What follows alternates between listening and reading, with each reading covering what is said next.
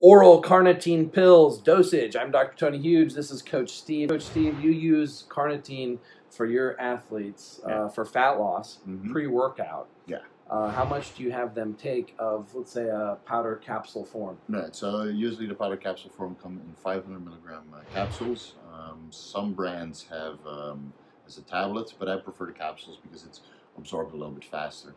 500 milligrams I would do if you're a female, per 15 kilos of body weight. Yeah. And for men, per 25 kilos of body weight. So if I'm 100 kilos, that's 4, so that's 2 grams. Yeah. Which is 4 pills Right. of 500 milligram carnitine pre-workout. Exactly. Yeah. And how long before the workout? You could do it directly because, of course, it takes some time to absorb, but it also takes some time before you're actually warmed up. So before you do a real set, you're already going to be 10-20 minutes in the gym, which is usually the same amount of time as you need to absorb carnitine. You can actually test how long it takes for you to absorb something into the bloodstream. Take niacin on an empty stomach. Yeah, 1,000 milligrams of niacin. And then time. How long does it take until you start flushing?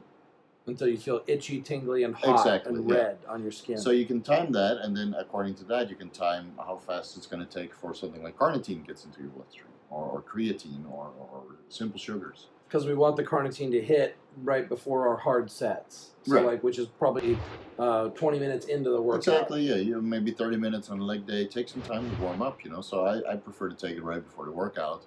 And then you don't have to think about it. By the time it's in your bloodstream, that's the time that you're going to do your real sets.